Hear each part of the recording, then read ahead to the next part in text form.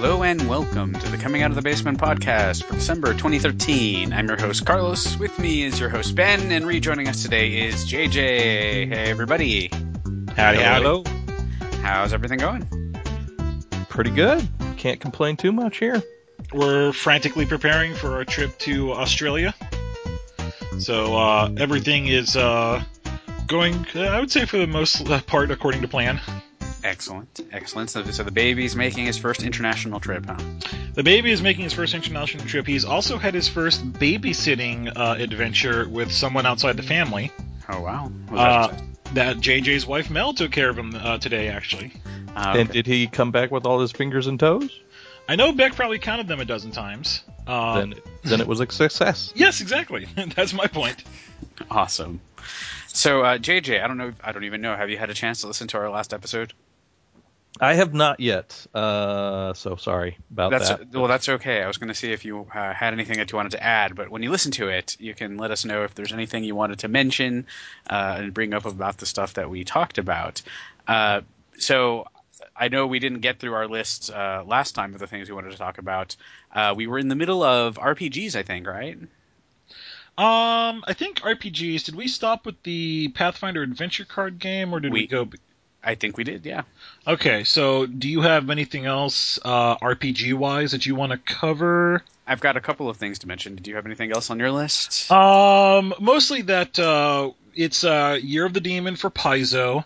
Mm-hmm. And so that means the both the Adventure Path and the Pathfinder Society stuff is focused on that.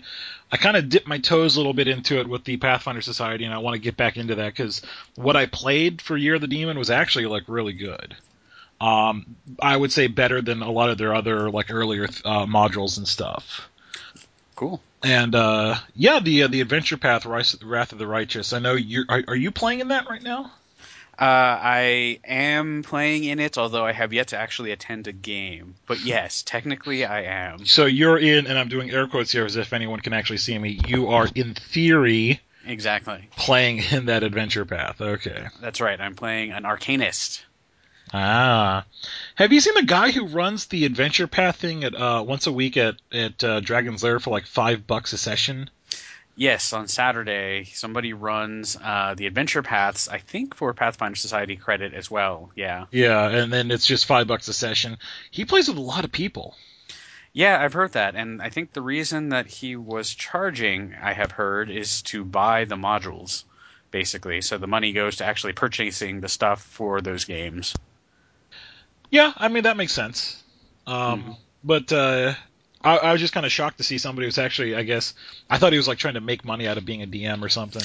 Nope, no. But apparently it is actually making, even with the charging, they are making tables, and it's going fairly well from what I hear. So, I mean, I was there for a game day, and I was shocked at the number of people he was juggling. I mean, I think he had about eight people playing. Oh, that's surprising, actually, yeah. Yeah, and the modules are usually designed for a party of 4, so he probably had to double all the encounters or something to make the experience match up. Yeah, juggling 8 people, yeah. Mm-hmm. That's $40. How much is the Adventure Path? 120? Per module, it's I think, depending if you have a subscription or not, if he's a smart guy, he probably has a subscription. They're not that expensive. They're $15 a pop. With the subscription, it's something like that. And I don't know, I mean, there's also, you can buy additional things related to the module. You can buy the miniatures, you can buy the maps that are specific to the module, you can buy the item cards and the dice. I don't know if he's doing all that stuff as well. So it can get more expensive, but not necessarily. No, you can get it relatively cheaply. I think he's actually buying it there, though. I don't think he's doing the subscription thing kind of to support Dragon's Lair. But I'm not, yeah. Okay, I mean, that would make more sense then, because then he's probably paying $20 for the module. Right, yeah. Something like that. Right. All right, that's all my stuff. What you got going? So, let's see. Since last we talked, I think there's been a few things that we didn't mention as far as RPG goes. We talked about that we had gone to Wizard World Austin Comic Con a couple weekends ago. One of the things that I ran into there, one of the RPGs I encountered was a steampunk RPG, which looks kind of interesting, and I got the book for the main book for that at a very steep discount, so very nice of them. So several years ago, maybe almost a decade now, there was a documentary about gamers called Uber Goober, which is kind of disturbing title. But the documentarian and his family were so interested in the RPG stuff after they did that they decided to form their own RPG company. I guess he and his friends, and so they made a company called Uber Games.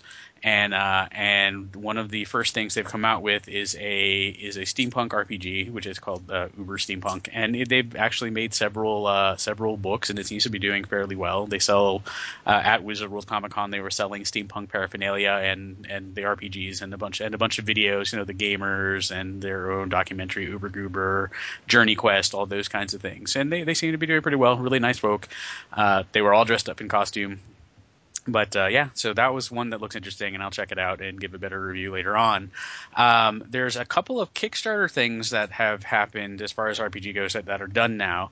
One of which is a game called Lords of Gossamer and Shadow. So I don't know if either of you, did you ever see the Amber RPG? Yes, I didn't get to leaf through the totality of it.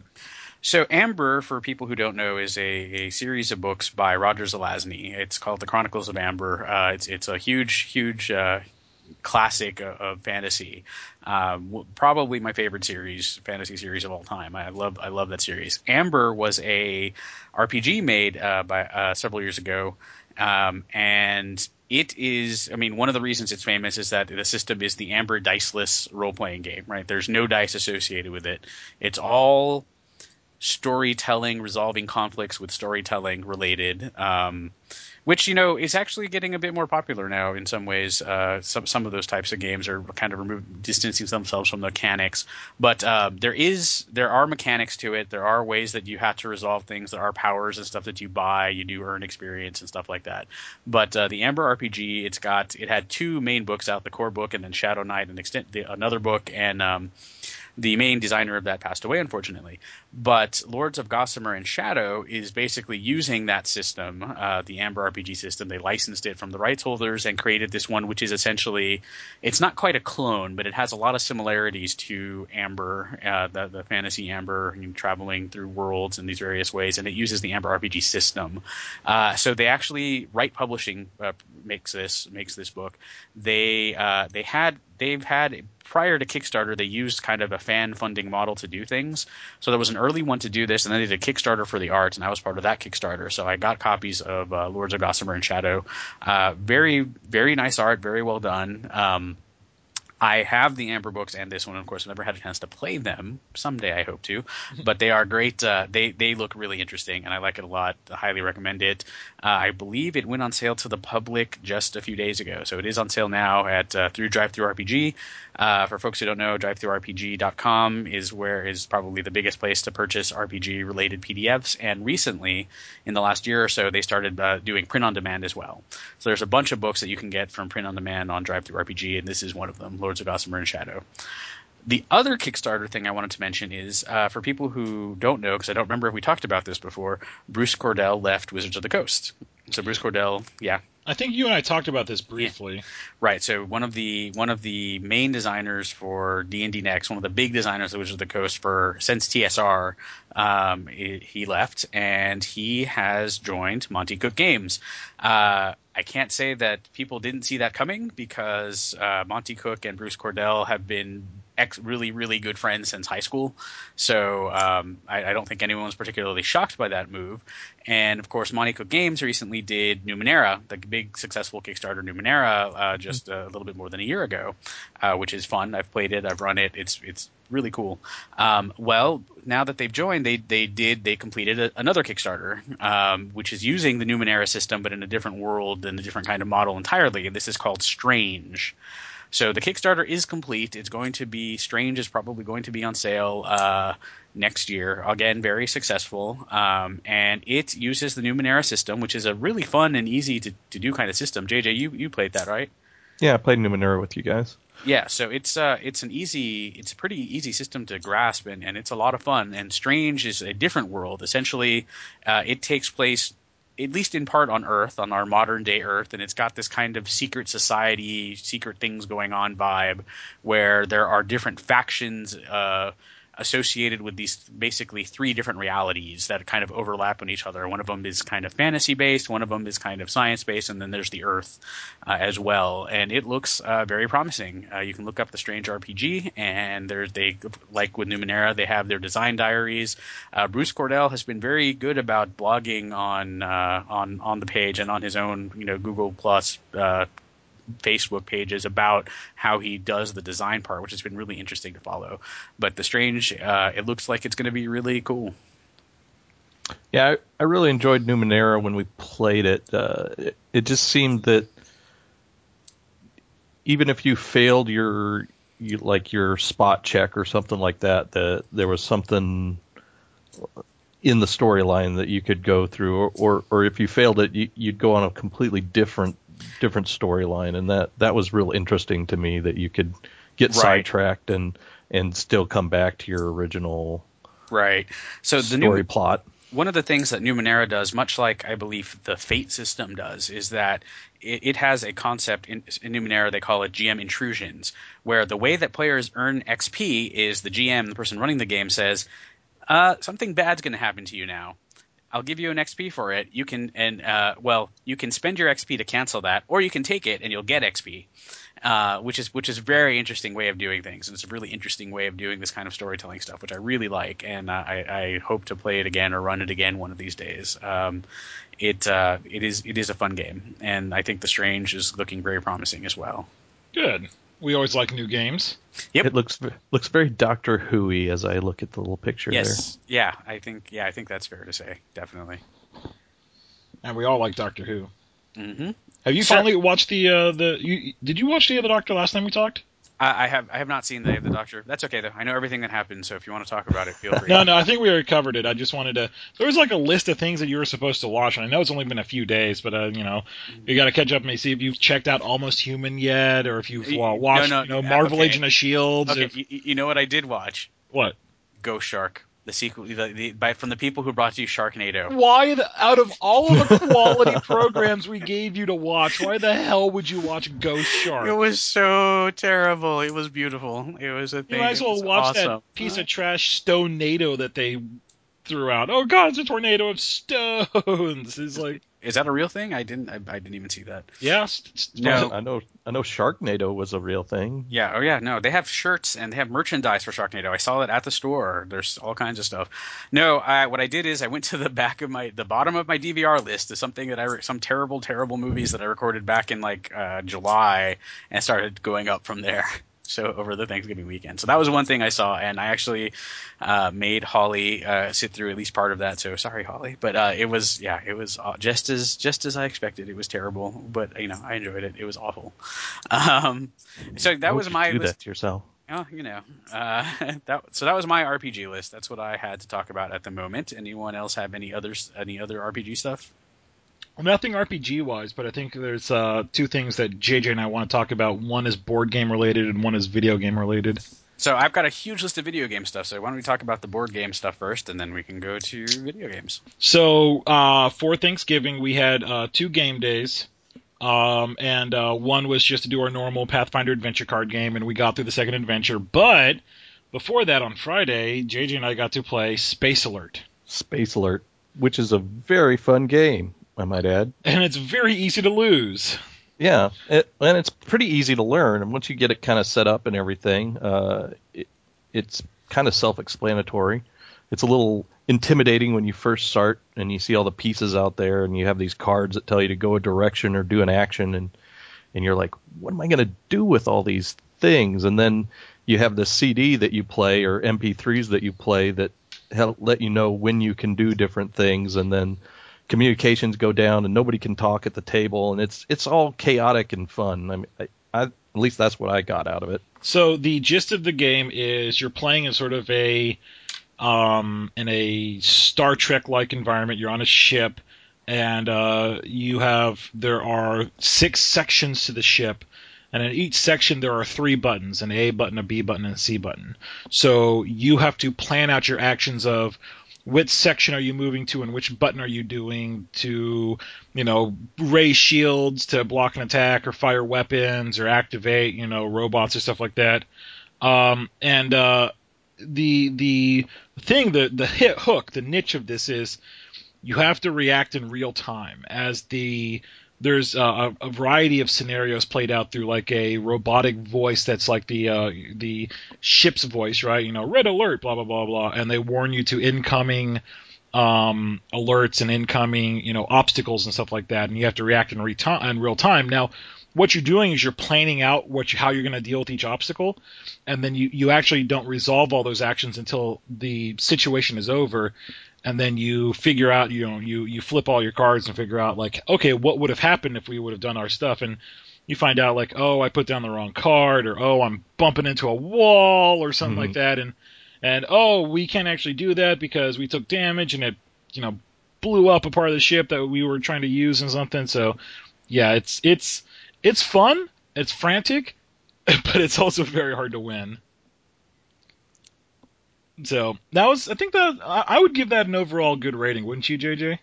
Yeah, I'd probably give it like an 8.5 out of 10 or something like that. I think it's a little bit limited in the amount of people that can play before it gets too chaotic. Yeah, but the added benefit is it's a short game, right? So one game shouldn't take you more than about 30 minutes, right?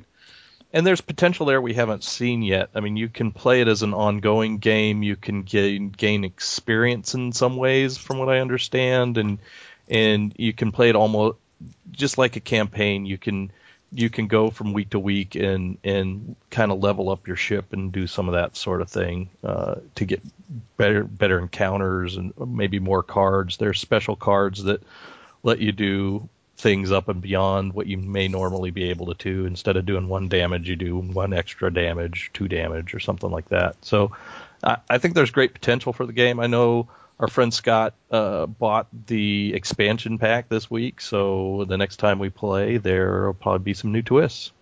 Yep. So that was our big board gaming adventure for the week. That sounds good. All right, let's go into video games. Now, before we get into ours, what do you got going on video game-wise, Carlos?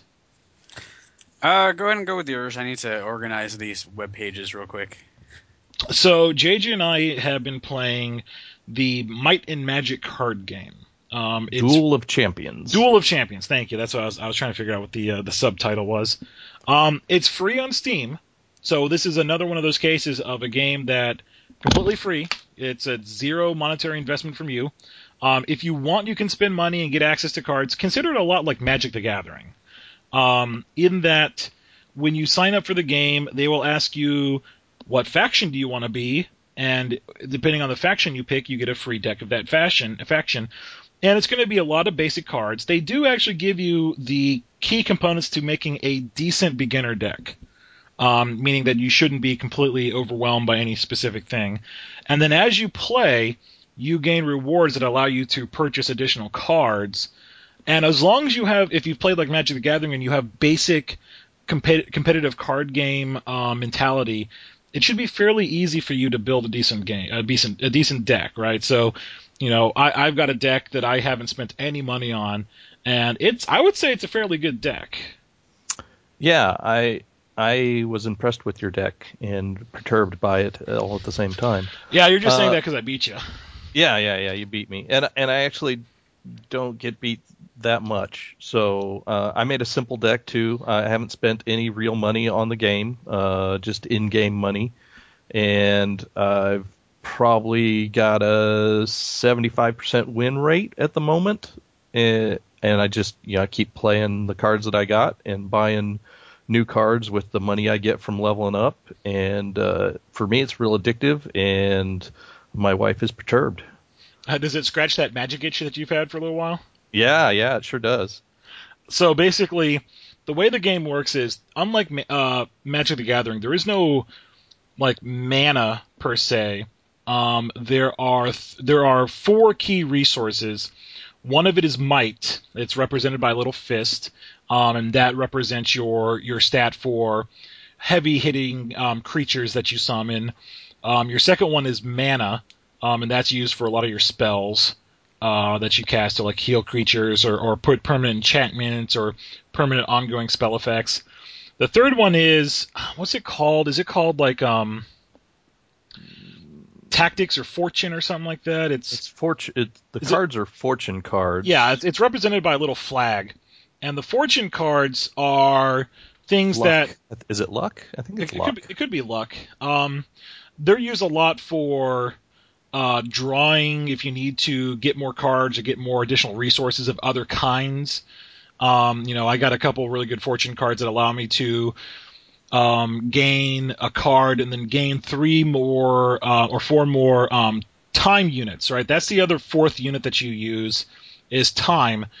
And time units are I think they're called time units, but they're escalating. Meaning at the start of the game you'll have 1, and then your total number of the time units goes up each round, right? So on round 2 you'll have 2, round 3 you'll have 3. And that allows you to summon the bigger and badder creatures. I think that's one of the really good ways that they've implemented an escalating system to where games should end in about 20 minutes, right? Realistically. Yep. Because at a certain point, people will be summoning such absolute badass creatures, or, if they've got 0 things on the board, they'll absolutely fill their board because they have so much time and so much might and so much magic that they could easily just empty their hand in one fell swoop. And that's I think one of the advantages of it, because it prevents games from dragging on, and I think it's very hard to get, because there's a lot of additional ways to draw cards. Like every character because you use hero cards, every hero card by default allows you to spend 1 time unit to draw an additional card, and a lot of the fortune cards do that, and there's a lot of additional cards that allow you to draw cards. Combat wise, I've actually never seen a spell that does direct damage. All damage is handled through the creatures. I have cards that do direct damage. Well, not to the players, I'm saying, right? Yeah, I have cards that do direct damage to the players. Do you? I've never seen one that does. Is it I have one. I discard a card from my hand, and then I do 2 damage to the hero. Yeah, that's what I thought. I thought there was something maybe like that, because there are direct damage cards that'll do 6 damage to creatures, but if there was one that did it to heroes, I wouldn't imagine it'd go above 2. So you have a line. You have 2 fighting lines in front of you. One is used for your range guys. The other one is used for your frontline melee guys. And basically, you're constantly rotating creatures out of there to fight your opponent. Frontline has to fight frontline, and if there's no frontline, then they can fight the second group, right? Which is usually your range guys. Range guys can attack anyone, but you have to do line for line, right? So if you've got your 4th line filled up and your opponent has their 1st line filled up, they can't attack each other. So they have to be on the same line. And it leads to a lot of very interesting strategies of where do you put your creatures. Normally they only get 1 action a turn, so they can either attack or they can move to a separate, another part of your attack line. Right. To be a little bit more clear, you have 2 columns in 4 rows essentially. Gotcha. So that's what I was missing on the Rows can attack the people in the same row, and then back columns can attack any other column on the other side. Front columns can only attack front columns. If there's creatures in the other front column, then they can attack the back column. If there's no creatures in any column between your creature and the hero, then you can attack the hero and actually do damage to the hero. Hero has 20. Most heroes have 20 hit points starting out, and once the hero gets to 0 hit points, you are either dead or you have won. Now, I'm running a specialty character who does not start with 20 hit points. My character starts with 18 hit points. But my hero, and usually the heroes start with your starting resources are you get 1 might, 1 magic, 1 fortune. My character gets 0 might, 2 mana, 1 fortune, and then I have the additional benefit of one of my specialty things is I can discard a card to heal any of my creatures 3 hit points. Jerk. And that's where people start to hate my deck, is because my deck is a protection deck, and that a lot of my creatures will negate direct damage or outright heal it, and that's the thing that I used against JJ. I have a character who's a named character, an ultra rare card that I got, who, when I have her out, all of my characters heal up to max hit points every round. Because unlike Magic, damage persists, right? So right. if your character, there is no defense stat like there was in Magic. If JJ has a creature out that has 8 hit points and I do 2 damage to it, then he's down to 6 hit points, and that's all he has left unless he heals up. So it is possible to whittle creatures down eventually until they die. But overall, I'd say it's a really good game. I'm kind of with JJ on that one. I've been having tons of fun with it. And again, it's $0 investment. You get in and start playing, and you don't have to spend any money on it. And I think that's always an added benefit. To be fair, I've been playing a week now, and I think my ELO is finally getting to the point where my free deck is not quite cutting it as much. Yeah. So I will have to come to the point now where I either decide to spend real money on it, which I won't because I don't have any real money to spend on it, or I just continue to grind until I can buy the cards that I need to make a better deck. So now with me, I know personally I can do that grind for maybe a week or two, depending on how much I'm still into the game, and then I'm probably done with it after that if I don't have the cards to keep up with everybody else. The other downfall I think for this game is that it's only 1 versus 1. There's no way to team up with one of your buddies and have like a two-headed giant game or something like that, if you know what two-headed giant is from Magic. So I think that limits it a little bit, but the big plus is no money, so that's always a plus. Yep.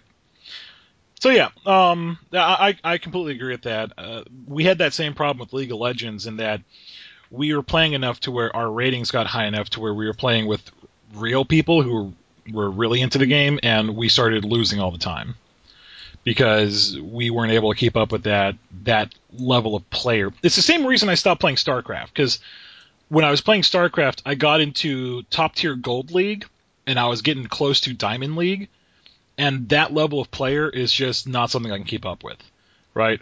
I'm not going to play StarCraft, for 6 hours a day to keep that competitive edge. And so I think it's one of those games where you absolutely will reach a plateau of your competitive abilities unless you really start wanting to invest time and or money to overcome that plateau. Just like with any competitive game, really, any game that has because that's what they're going for, right? They're going for the Magic money, right? They're going for that competitive game. And they don't have a card trading system, right? So everything's handled through their in-store buying, selling, and trading system. So you can't actually trade cards with another player. That's another thing I've seen people complain a lot about. They want to be able to trade cards with each other, but I think the Might and Magic people want to keep a tight rein on the whole card system because they saw how that affected the Magic game. Yeah. So, yeah, just something to give a try if you're looking for something to play. All right. That is an interesting segue to this. You mentioned ELO earlier, and we were talking about that a little bit this past weekend. What ELO is, and ELO is a rating system which is used to calculate the relative skill of two opponents. It was developed by a guy named Arpet Elo, who was a physics professor, and used for chess.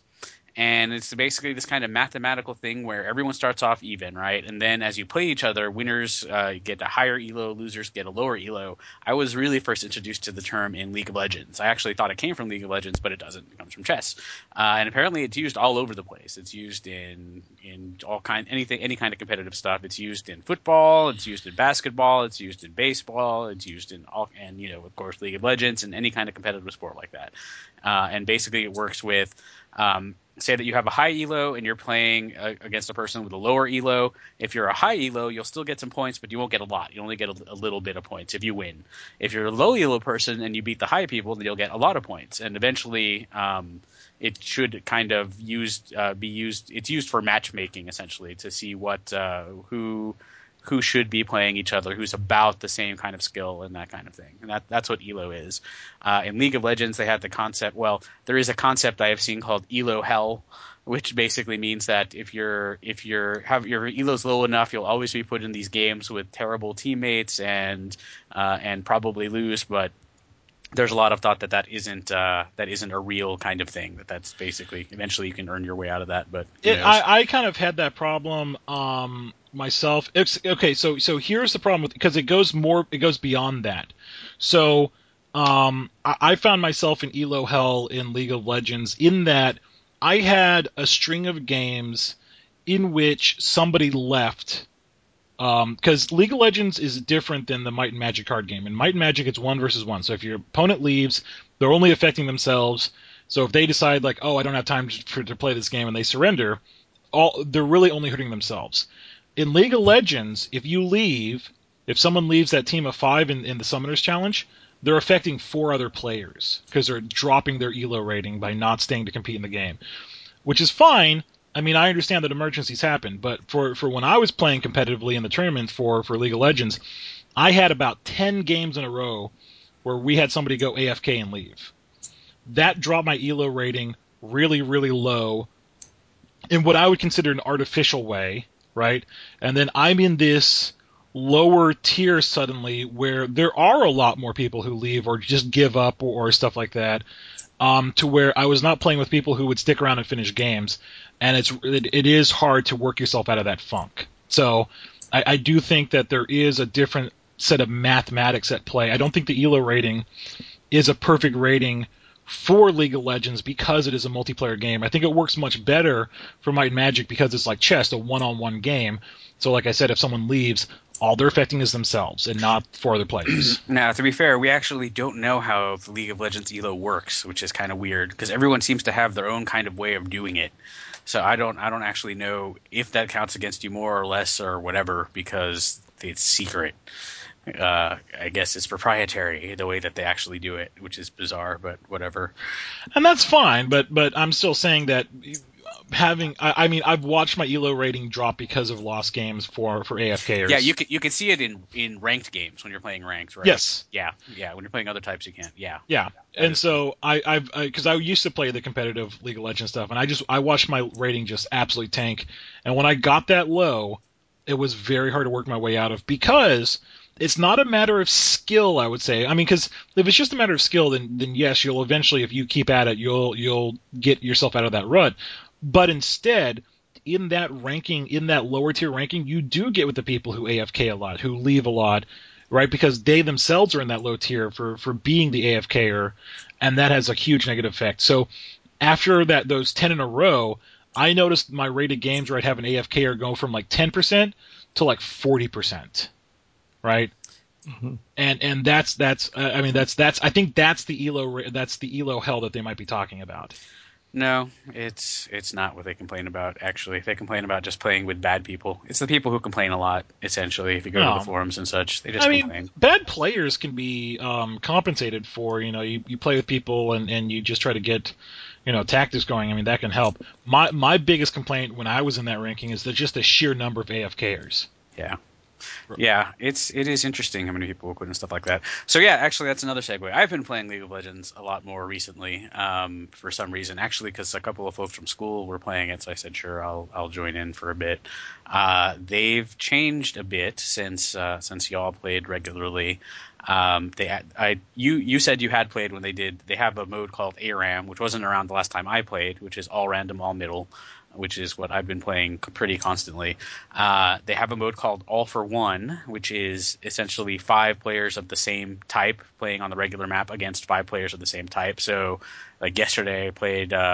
My team was all Gangplanks versus all Sorakas, for example, which was fascinating.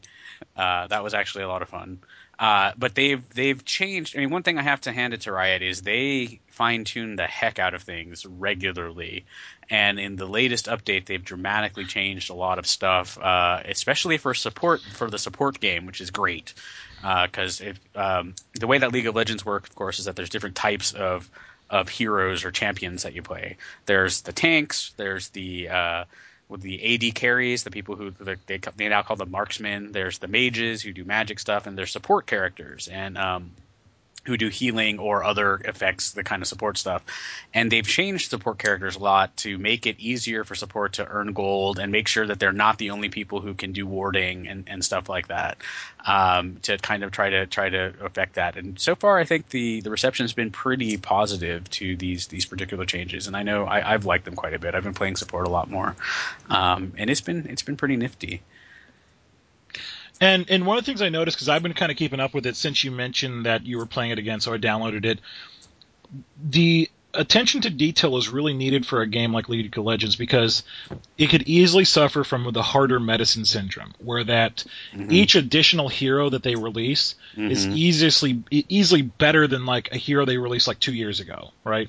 And so that's something I give Riot a lot of credit for on a regular basis. They go back and re-examine their old heroes and give them a touch-up to stay competitive with what they got going on. Yep. Like, one of the things I really want to do is I looked at Heimerdinger, and he operates a lot differently now. He's way different now. And I saw that he now can like get 3 turrets when he gets fully upgraded. The turrets have like laser blast now as a secondary effect. Yeah, although he no longer heals towers. He no longer heals towers, Right. and so I think that was always like one of the kind of, I wouldn't call Heimerdinger cheesy compared to some of the other characters, but that was always one of the advantages of him. You have him, hug a tower, because he can hug a tower pretty efficiently with his turrets, right? Mm-hmm. Planting additional turrets. Anyone who tries to like cap a tower is going to be in a world of pain. Right, and for those of you who don't know, the whole point of League of Legends is your team, usually 5-on-5, trying to destroy each other's enemy base, and you have to fight through a bunch of waves of minions and towers that shoot lasers at you and stuff like that. Yeah. So, I found that there is ELO in ARAM because, when I talked to you several days ago, I was actually doing really well in ARAM. I had like a string of 10 wins in a row, and all of a sudden that put me at a higher ELO, I guess, because wow, I'm getting stuck with like bronze and silver and gold players, and now I have a string of like 1 win and 6 losses. So hopefully my ELO will go back down again so I can learn to play better.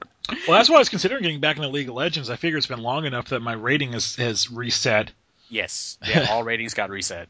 So I shouldn't be in the same ELO rating hell that I was in previously. Yeah, no, they reset every season, and it's preseason for the current year now, and and I know it's weird because I now know several other different disparate groups of people who are playing League of Legends. So I have a lot of pickup games when I get a chance, and it's been interesting to see just how they've started and improved over time and joined the ranked teams and stuff like that, which I don't. I have never played a ranked game. When I played at first, I was playing with a group that only played against bots mainly until ARAM came out and some of these other kind of things, and then I've been doing that a lot. But it's been fun. The other game I went back to change topics real quick is I played a little bit more is Defiance still. And I wasn't sure about. I'm still not convinced that Defiance is a long-term kind of game. It's not. I don't know what kind of staying power and what kind of resources are going to be dedicated to Defiance, and I don't know what's going to happen, when the television series is no longer on. But they've been putting out new content, they've been putting out new events, and Defiance is an MMO first-person shooter game. We've talked about it in the past. It's all about events. It's all about getting like big groups of people down to take out the giant aliens or the invading marauders or all that other kind of stuff. So for the first-person shooter game, it's a fun little game, and it's one that you can just come back in, and do pretty well again and start leveling up and stuff, without much problem. I think I'm really just gonna hold off on MMOs until WildStar comes out. So we can't talk a lot about MMOs because we have non-disclosure agreements with a bunch of different MMOs right now, weirdly enough. But I think I have to say the one that I am looking the most forward to of any MMO forthcoming is WildStar. I agree, and that's one that I actually think Holly might enjoy as well, just based on the stuff that's come out for it so far. Yeah, Melanie's actually expressed interest in playing WildStar as well already. So, that's great. That is really good. It's weird because I guess there's WildStar and Elder Scrolls Online are both kind of bucking the trend, and they're subscription games. I don't know if that's going to last very long, but because a lot of games have started out as subscription and then gone free to play, but they're definitely starting out that way, each of them, and I don't know how that's going to do. Well, I think subscription is a viable model if you can produce the content that warrants it, right? So WildStar is trying to come out fully suited, right? Because let's face it, a lot of MMOs come out half-baked, and it's hard to sell people on a subscription model when you feel like you're still beta testing the game, right? Like, a great example of that would have been the Dungeons & Dragons online game that came out not too long ago, the 4U1. That did not feel like a fully baked game when it came out. I'm sorry, it just did not. right? It felt like a very generic game, and so I don't feel comfortable paying a subscription model for a game like that because there's still a lot of kinks being worked out. And I think what WildStar and Elder Scrolls Online are trying to advertise themselves is a AAA MMO game. I think that's a term that people use nowadays. WildStar is going to launch with multiple raid contents, the battlegrounds, their housing system alone, from what I understand, is absolutely epic, right? The fact that every character will be able to design and build a custom house. And in some of the videos they showed off this stuff, you have complete control over external appearance. You can move stuff around and reshape things and customize the textures. Interior, you can do the floors, the windows, blah blah blah. And then they showed they call them the plugs, right, that you can put for certain features of your housing. One of them they showed the big piano from Big, Ferris wheel. The Ferris wheel. They have the one of the things I heard somebody say is because telegraphing is really important in the game. He's like, well, I really hope they have a way for you to practice telegraphing, and they have a plug that is a combat simulator that will run through a variety of telegraphs for you to have to dodge as part of practice. You'll be able to create a little crafting table. You'll be able to create a mine or a garden and stuff like that and let people come in and do your gardening for you. So just the housing alone sounds like people can spend hours and hours and hours mucking around with, right? Most MMOs, hell, even World of Warcraft doesn't have housing right now, right? And they've been out forever. And so I think that's why these guys are trying to ship with the subscription model. I think they're trying to advertise themselves as that premier AAA MMO. Yeah, I agree, and I do think so far WildStar looks very promising, and I like their I like their art style too. They're not going ultra realistic kind of stuff. They're doing more animation kind of thing, and I really enjoy that. And I think that's a lot of the only negative comments that I've seen about that is a lot of people complain. I don't even know complain's the right word, but they comment that they're like, oh, it's a WoW clone, and I was like, you got to get past.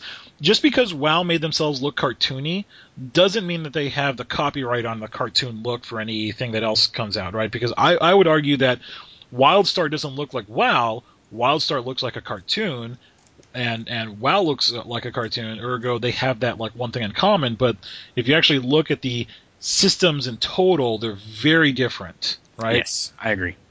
One of the things that if you've been watching the dev videos that they're very focused on is limited action bars, right?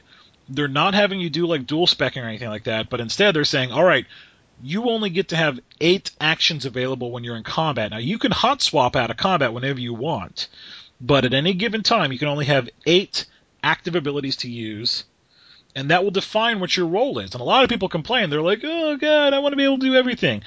The problem with that is then you get a bar like in World of Warcraft, 3 different, UI bars on the bottom, 2 on the right, 2 on the left.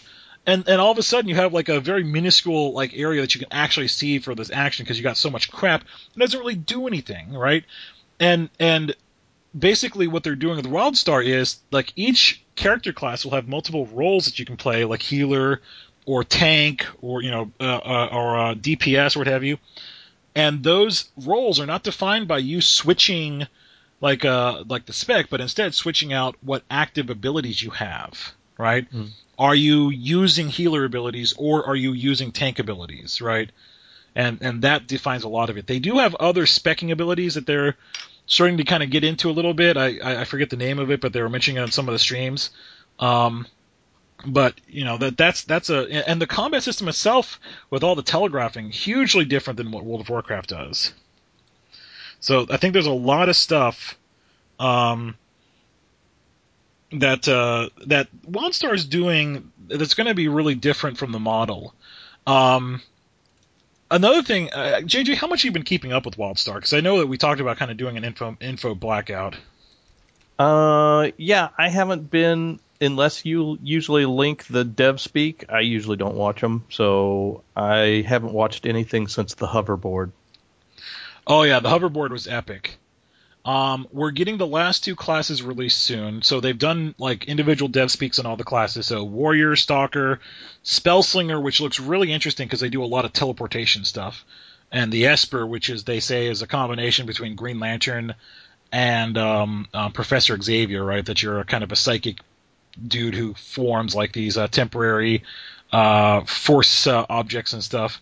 But one of the things I find really interesting that also separates it from WoW is that they're recognizing that classes are going to be expected to do additional things, right? So every class has 2 roles that they can fill. Like Esper can do healer or damage. The Stalker can do DPS, can do damage or tank.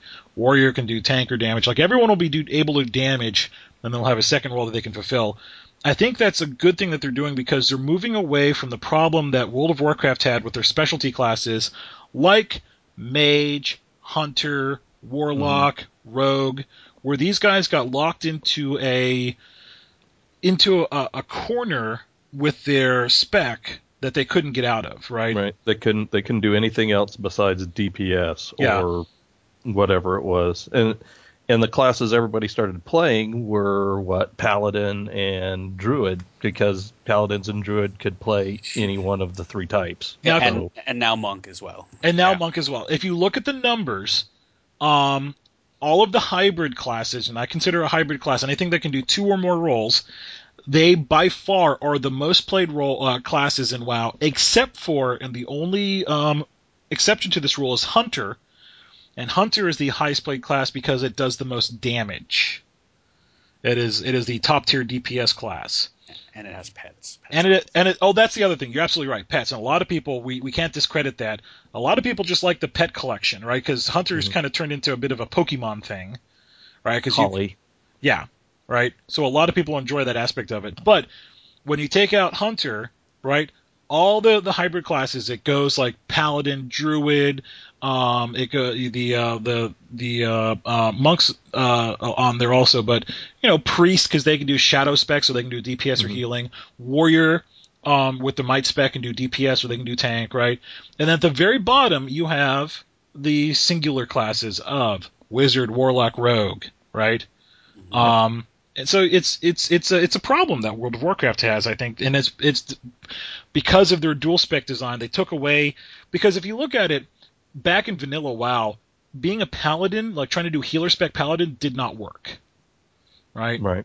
And doing a tank spec paladin kind of worked, but not as well as you couldn't really do it that well.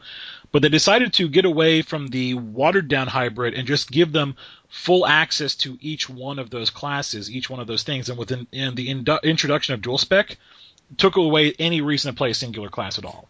Right, especially since they've tried very hard to balance it, but so of course people want to have that versatility to play these various things, because basically your paladin healer should be just as good as your priest healer, or your DPS as a priest should be just as good as another DPS class. So that's of course that's what people want to play. They can make the groups more, they can perform all these kind of party functions. So yeah. And that's why I abandoned it, because when I first played World of Warcraft, my primary was a rogue, and I did oodles and boodles of damage. And then when dual spec came out and they made viable alternate specs for all the hybrid classes, that's when I switched to a paladin, because I was like, I have no reason to play a rogue anymore. Right, because then you could be a poison rogue, or you could be a backstab rogue. That's right. Or it could be a sword rogue, right? You could be a sword rogue. Either way I hack it, I'm punching things. Right. So. That might be an interesting segue. Did you see there is another World of Warcraft expansion coming out? Yeah, Nope.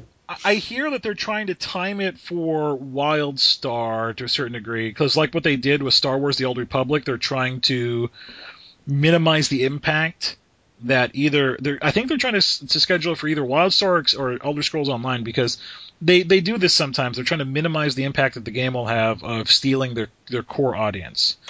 Because from what I've read, they've been kind of bleeding players for a little bit. Yep, as normal. There was a big surge when the Pandas. when Pandas came out, which has quickly, then everyone reached the end of content, and it dropped precipitously, like much bigger than there's been drops before. I mean, even Holly and I haven't played very much in the last several months. We've been doing other things instead, playing other things, playing Animal Crossing on Nintendo DS. So they've lost a lot of players over time. But we'll see what happens. We'll see what happens with that. Go ahead. Oh, I wasn't saying anything. Oh, so there's a new expansion coming out called Warlords of Draenor, which is going to take place on the orc homeworld of Draenor, which we have seen before because that is now Outland. So I'm not entirely certain how that is going to happen. One thing they're doing, which I've never liked, is they did this in Panda also, is that you won't be able to fly at all until you finish everything. Actually, until the first patch comes out, you're not going to be able to fly because they want to make you walk around. And I love flying. They do that every single time, and it's annoying every single time. I agree. They are doing model redos finally for the races and stuff that haven't had model redos. About time, because holy crap, some of those models look old. Yes, so they're finally doing model redos, and they are introducing housing. So they are actually going to be introducing some form of housing. They had like pseudo housing with the farm thing that they implemented in the Panda system, but it was instance only. You could only go to yours. No one else could visit it. Whatever. Apparently, they're going to be doing a more kind of robust housing with this one. I'm not sure how much. Do you feel like they're doing that in response to WildStar because they feel pressure to do it now? I don't know if it's. I don't think it's specifically in response to WildStar. I mean, they've been saying they're going to do housing forever, and they just never have. So it might be partly that increased the pressure on them, so that they're finally going to do it. But it's something they've been saying they're going to do for a long time, and it's kind of about time they did. It's something they've been promising for like 8 years now, right? Yeah. And then they're finally doing it when a game that comes out that's being heavily compared to them, right, is coming out with a very dynamic and robust housing system. So I would put probably a bit more than what you're putting, attribute it to pressure from WildStar to compete with them. Mm-hmm. Yeah. The other big news is that Ghostcrawler is leaving. Who? The main guy, the main lead designer for the last 5 years of World of Warcraft is a guy named Ghostcrawler, he's kind of been their public face and all this kind of stuff, and he just announced, I think within the last week, that he is going to be gone. Is he starting up his own company? Because that's what most of the Blizzard guys do when they leave. We have no idea what he's going to be doing. So I'm not entirely sure. One of the weird things I saw with this news, with when I first read the announcement about Warlords of Draenor, is one of the news sites said, Blizzard said this is not going to be the last expansion, which is a very weird kind of way to tell a story. They've been talking about the mystery project that's been under development at Blizzard for a while now, because they've been, in theory, working on a second MMO, right? Yep. It wasn't the card game? No. Oh, okay. Now, there's been a lot of rumors thrown around. The two most prevalent are World of Warcraft 2 and Galaxies of StarCraft. Mm-hmm. Now, which one of those is accurate? Now, I think Blizzard came out and said that it's actually going to be an independent IP, that it's not going to be based off of anything they have right now. I've heard the name Titan thrown around, but I don't know if that's just a placeholder name or something. But there's definitely the question of, if they're working on a second premier MMO, what is going to happen with World of Warcraft? And reality is probably nothing. I mean, EverQuest is still around. Yeah, the original EverQuest. I was just going to say the same thing. World of Warcraft. I mean, Ultima Online is still around. Yeah, I was going to say you can still find Ultima Online in places. You can probably still play MUDs, as far as I know. Yes, you can. Yes, yeah. There you go. So, I wouldn't expect anything to happen with World of Warcraft. So, but you're right. It sounds like a very weird thing to state, though, publicly. So, do you feel like they're just worried to a certain degree about their player base? Oh, totally. I mean, this like I said, this last drop was been bigger than I think any other one. That cycle always happens, but I think they're definitely worried about it. And there's big properties coming out, WildStar, Elder Scrolls Online, huge, going right for that same target audience. There's that other EverQuest game that's coming out, the one that will have destructible terrain. Yeah, I don't know when that release is supposed to be released, though. I haven't read too much about it, but yeah. Yeah, it's called EverQuest Next, I think. Yeah. But I haven't really. Besides that like technology demo they showed of like an ogre running through the forest after some players, and it was like running through the trees and collapsing stuff. It looked kind of cool, but a lot of people were like, "Oh, this will be better than anything else," and I was like, there's a lot of information that we're missing on this. Right. Exactly right. Let's see. Anything else to say on that, or ready for the next on the list? What's next on the list? One thing I have not played, but I know it's come out. I was going to check and see if you guys had Batman Origins. I've been playing that. How is it? It is definitely another Batman game made with the same engine as Arkham City. I mean, it's not a bad game, but here's my problem. Batman Arkham City is a love letter to Batman.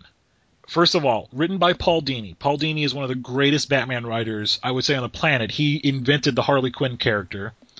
And if you've listened to like Fat Man on Batman with Kevin Smith, Paul Dini is emotionally tied to his characters. Like when he talks about Harley Quinn and her relationship with the Joker and how broken and tragic it is, he starts crying. Right? He is very much into Batman. And one of the great things about it is in Arkham City, the entire playscape of Arkham is tied with all these little idiosyncrasies that if you're a comic book fan means a lot, right? Isley's, plant shop, right? And it has vines growing out. And, obviously, from Poison Ivy, they have the, Dent for governor signs, obviously, call to Harvey Dent, before he turned into Two-Face and stuff. And one of the greatest things, when you go to Crime Alley, people might not realize this, but the Crime Alley is a referenced area in the Gotham City, and Crime Alley is the alley behind the movie theater where Bruce Wayne's family, his parents were killed, right? That is the official Crime Alley. And in Arkham City, if you go to that place, you see the chalk lines of where his parents were killed, and there's 2 roses there. And if you go there, you get the ability to interact with the environment, and all you do is sit down and do like a little prayer, and the camera like turns around you with some very tragic and dramatic music, as they show Batman in all of his buffness just sitting there taking a moment to pray to his parents, and then he gets up and leaves.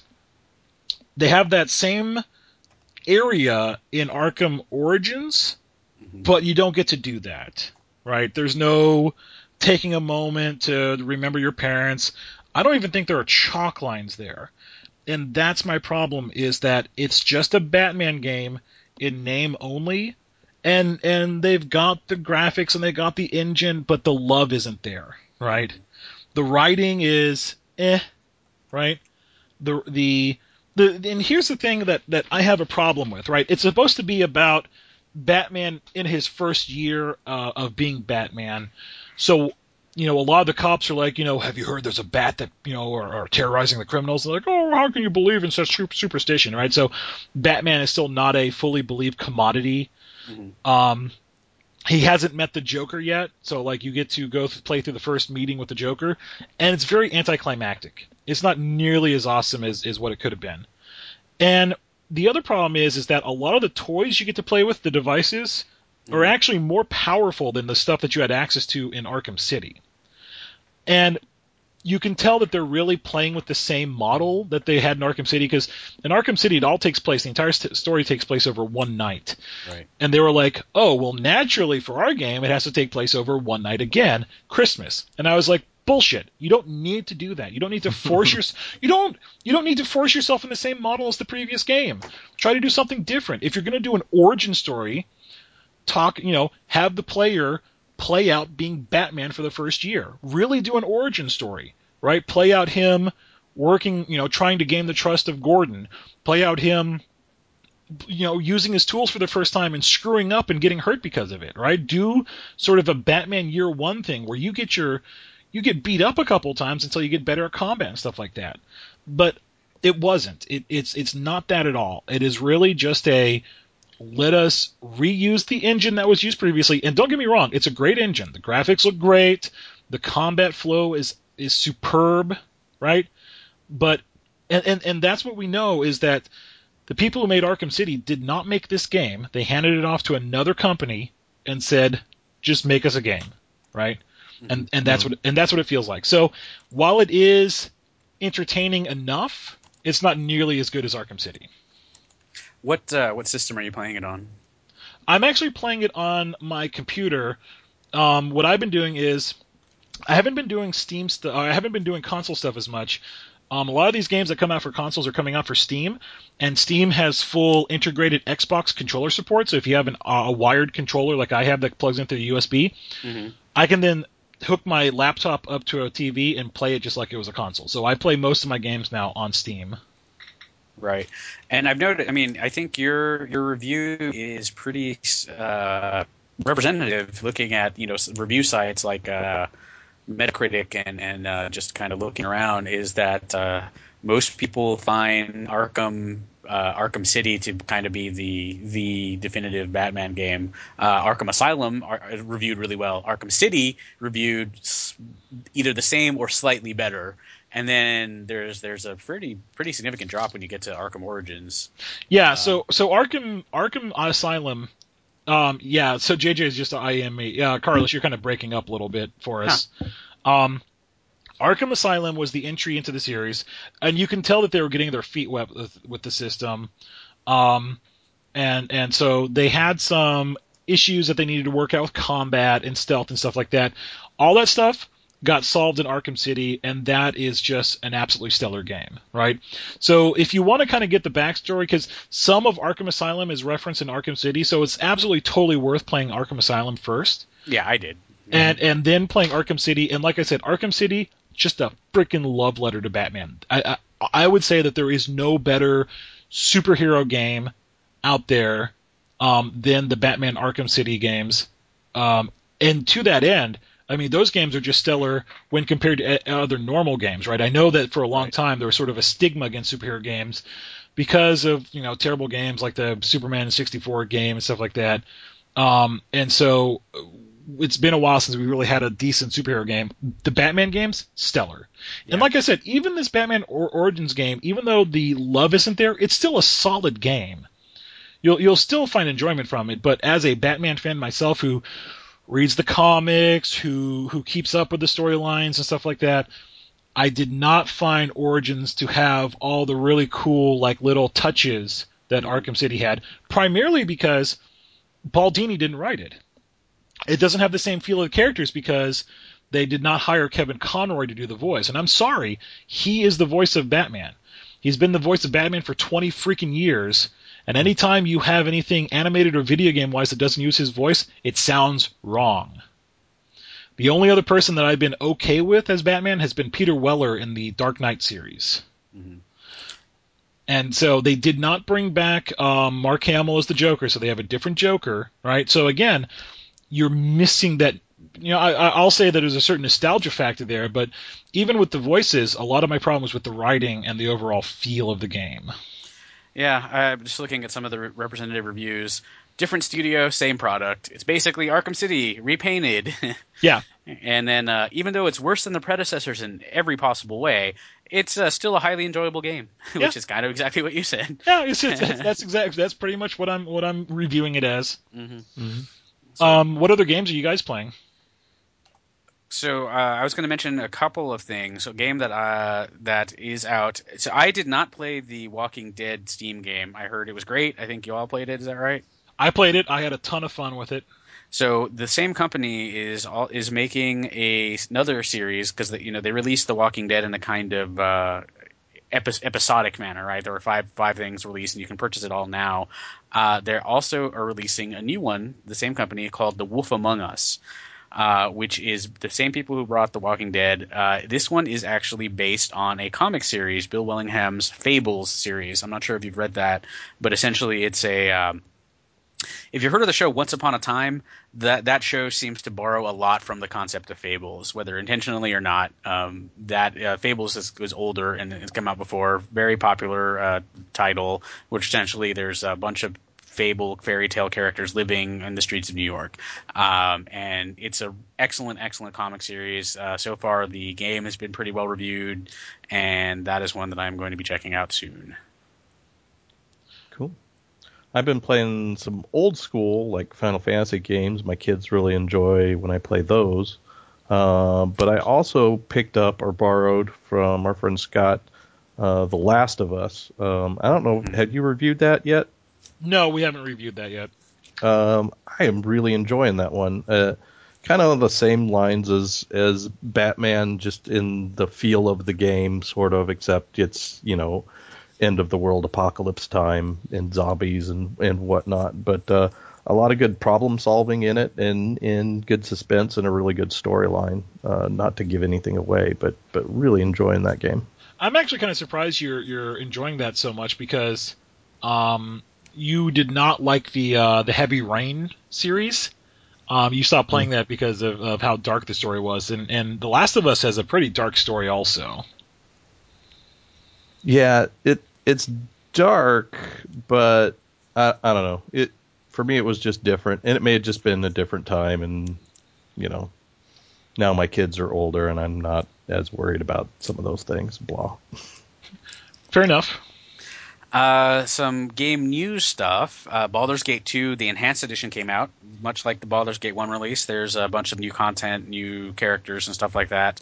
It came out pretty recently. Haven't heard much about it yet, but when it goes on sale, I'll probably pick it up one of these days. Shadowrun. We talked about Shadowrun Returns in the past. And they reached a deal with Microsoft now so that they can release the DRM-free version of the game, which they said they were going to do on Kickstarter. One of the big criticisms that people have had and that I had is that they said they were going to release the game DRM-free, and they didn't. And it was because of their contract with Microsoft. Well, Microsoft said, go ahead. So good for them, and they are going to be releasing it DRM-free as well. The Berlin expansion for Shadowrun Returns is going to be coming out in January. Nice. Cool. And I think you all picked that up recently, right, BJ? Well, I was on the Kickstarter thing, so I played through the first pack, and I enjoyed the overall mechanics of it. I just felt it was short. Right, we did talk about that before, but Yes. I guess Yep. Beck was going to start playing it. Yeah, so she bought it also. She just recently... Steam had their big Black Friday sale. It's one of the things I'm loving now about Black Friday is you don't actually have to go out for Black Friday. Now, granted, we actually did go out for Black Friday, but we went out late to avoid the crowds, and we went out so we could get the Santa Claus pictures taken with Grayson for his first year. But you don't actually have to leave your house anymore for Black Friday deals. You can just simply stay indoors and go online to Amazon or Best Buy or Steam and get all your cool stuff that way. You could also Photoshop Grayson into a Santa Claus photo and wouldn't have to go out still. Yeah, but I felt like we had to... Well, it was sort of a family outing, and Beck had never done pictures with Santa Claus either, and the Lake Lane Mall had a really good Santa. So I was like, you know what? To be fair, it actually wasn't that crowded, right? That's good. It was only really crowded in the food court for some reason, and so we just kind of avoided the food court, but the rest of the place was fine. Actually, they said this Black Friday was way down in sales as compared to... But they had more people out, so I hear the numbers were this year they had like 114 million, whereas last year they had 107 million people out. It's really strange, yeah, and I can see because Black Friday and Cyber Monday this year, I didn't find anything that great out. Like normally, I look and I find things like, oh, that's great, I can buy this, either for myself or for someone for a present. And this year, just not seeing a lot of great deals for some reason. Yeah, we almost bought some bicycles at Academy, but I don't know, just didn't feel right. Yeah, I don't know. I was very. I mean, I picked up like a couple of presents, but nothing like I have in the past. It wasn't something that I had to go out and do or whatever. And looking at any of the sites, and I did go out, not specifically for Black Friday. I just happened to be out shopping, and I took a look at some places, and there was just nothing really that interesting. Agreed. Yeah, I mean, I think that people are just getting their Christmas shopping done earlier. Because that's what it always feels like, is that Christmas is pushing itself earlier and earlier into our lives, and that really the Black Friday thing was all about Christmas shopping, right? Yep. Right. And I feel like we had our Christmas shopping done weeks ago, right? Now, granted, we had to have sort of an early Christmas because we're leaving, so we did all of our Christmas stuff already. But I think that's also part of the problem, is that people are getting a lot of their Christmas shopping done before Black Friday, ergo there's no real need to do the Black Friday stuff. I also think people don't want to risk their lives to go shopping. I've heard some crazy stuff, like some woman got tased, there was a gunfight at Walmart over a parking space. Yeah, well, I'm sorry, I don't want to risk my life to actually go buy a Furby for $10 instead of $25. I already hate shopping enough, but if there's a risk to life and limb, then I'm gonna hate it even more and avoid it more than I already avoided. That's awesome. So one game thing that has happened since we all were together last is the PlayStation 4 and Xbox One have come out. Any of you get any of those? No. Me neither. And I'm not seeing a real reason to at the moment either. No, and there's already been a ton of reviews. So the PlayStation 4 had their blue Pulse of Death, and then the Xbox came with a bunch of busted optical drives. So they both had their problems, and they've had their reviews, and basically, the reviews boil down to PlayStation 4. Yep, it plays games, and that's about all it does. Yep. And for the Xbox, they're like, yes, it's trying to do more, but the more that it's trying to do doesn't have a completely successful ratio, right? Mostly talking about the problems with the Kinect voice commands, because they want you to use the Kinect voice commands more and more. And I hear that they're really good and that the Kinect can learn, but that learning curve can be kind of steep in the earlier days as it's trying to figure out like the idiosyncrasies of you, and so it only has like a success rate of like 85 to 90% for understanding commands. And so really, it boils down to they're just both next gen systems, right? They're everything in the reviews. I can't find like a distinct thing between the two. Nope. And there's so many comparison reviews out that are like, just do get the one that you want. It's basically what it is. It's like there's not. Yeah. They're both next gen systems. They both do a lot of different stuff, and I really don't.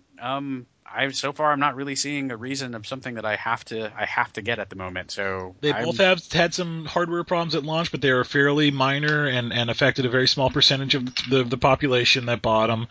They both sold out completely on day one. They sold, millions of units on day one and sold out of their inventory. Mm-hmm. Yeah, I mean, there's nothing that says like, this is the it system. Right. So Wii U it is. Yeah, I mean, although the Wii U was under fire because they felt like they lost their core audience.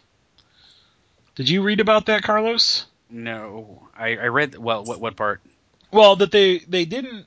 They're having trouble with the sales, and they feel like the problem that they had is that they didn't market to the child, genre more like what they're known for, Oh, right? yeah. And that's why they've had some hard times with the sales, right? So we'll see. I heard that the ratio of that Microsoft is making a little bit more money off the Xbox based off of price per parts to produce versus the actual cost. But again, it's like a fraction though difference between them. It's nothing substantial. So And what's also stopping me, neither one of them are backwards compatible, which is nuts. Exactly. yeah, that's what Beck hated about the both of them because and it's. I mean, it's hard selling that, right? Yeah. The Microsoft Live account tried to do something where they're offering a free game for download every month for subscribers up to the launch of Xbox One, so you can then install those on Xbox One to play them. But I mean, people are going to have a fairly robust, collection, and if not all of them are backwards compatible, it's hard. Especially like I said, in the current market, the games I can get on Steam and play it and not have to worry about any of this bullshit. Yep. Yeah. And so, I don't know. Is the console market dying? I mean, well, they've sold. That's the thing. They've sold more units, both of them, than any other launch by more than twice as many units. So I can't say that it's dying. Yeah. It's just I'm just not finding it compelling. I mean, apparently some people are. Yeah. And I Maybe- really wonder maybe who it's- those people. It was dying for us, but Yeah, maybe. not Are we just necessarily. Are we just old farts? That's a better question. Yeah, Maybe. I know I am. Yeah. That could be it, because like I don't need or want the latest and greatest for these consoles. And that's a fair statement because I feel like the console market is the younger man's market, right? Mm-hmm. The people that I know who have expressed interest, such as my nephew and stuff like that, who get these things day one, they're all in their early 20s, Mm-hmm. right? And that's not us. And I think it's an FPS market. I don't know. I mean, I'm just not. To me, I've never been a big FPS fan, but Your Call of Duties, your Ghost Recons, your Halos, Battlefield 4, Mm-hmm. yeah, 5, 6, 7. I could definitely see that. Yeah. Yeah, that might be it. Yeah, I'm not all that fond of those either. So, all right, well, that's interesting. Let's see other things. So, other game stuff you want to talk about? Nothing off the top of my head. I got a few things from the Steam sale but I haven't had a chance to play them yet, so nothing to review there. Mm-hmm. Have you been keeping up with any of the YouTube subscriber stuff with like Geek and Sundry or what have you? Not a lot. I mean, I see the notices as they come across my feed, but I don't actually watch them. Yeah, I'm kind of confused as to what like Felicia Day is trying to do with all that stuff. Like, she has a couple series that she's doing with like her brother, the Coinoptitude, where she plays games with her brother, these co-op games and stuff like that. But none of them are really catching on like the Guild series. Right. Now, I think the strongest series on Geek and Sundry is their tabletop series. I agree. Yeah. I think That's that. Although Yeah, I have been watching the Magic series, what is it called? With Day 9. And I think that has its place, but I still don't think it has, and I could be wrong, but I don't think it has nearly the amount of viewers that Tabletop has. Oh, I'm sure it doesn't. And they only have a few episodes, and I think they only play one game together. It's definitely got room to grow, but I don't know. To me, the things where they're actually playing games and talking about them are interesting, and the webisode type stuff, I don't know, not so much interested in. Well, Coinoptitude is fun because they are playing like video games there, but it's mostly them like screwing it up really badly, right? And showing how much like they don't know how to play console games anymore. Right. I don't know. I mean, because if you look at like Geek and Sundry, you know, they actually have like a production crew that does all this stuff, but they don't have like they only have 790,000 subscribers. Does that? I don't know how YouTube works, but I don't know if that's enough to support that. It almost feels like she has to go back and do the Guild again just to get the proper number of viewers. Yeah, I was actually surprised to finish the Guild. But Yeah.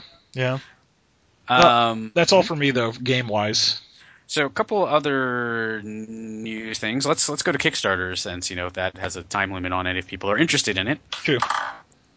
I'll show you the ones that are ending soon that I am watching right now. One of them is the Seventh Guest 3, which is kind of interesting. Seventh Guest 3. Did y'all play the Seventh Guest at all? No. So the Seventh Guest was one of the original CD-based video games. It came out. It was a little bit later than Myst. I think Myst was the very first one, but this was contemporary with it certainly. Horror puzzle game, a lot of fun. Some folks here in Austin actually did the. Is that the one where you went through like a mansion or something like that? That's the one. I guess I actually played that. Wow. Yeah, a lot of fun, and it had a sequel called The 11th Hour. So now they're doing a Kickstarter to try to make a third one all these years later. I don't think it's actually going to fund. Unfortunately, it's got about a week to go, and it's only got about a quarter of the money, about $100,000. And kind of the way that these seem to work is on a curve where they tend to make a lot of money at first, and then they kind of taper off, and they make a lot of money at the end. And if this follows that same pattern, then this probably won't make in this particular version, but they might do another one or do something else to get the funding. But that looks interesting, so I'm going to be keeping an eye on that.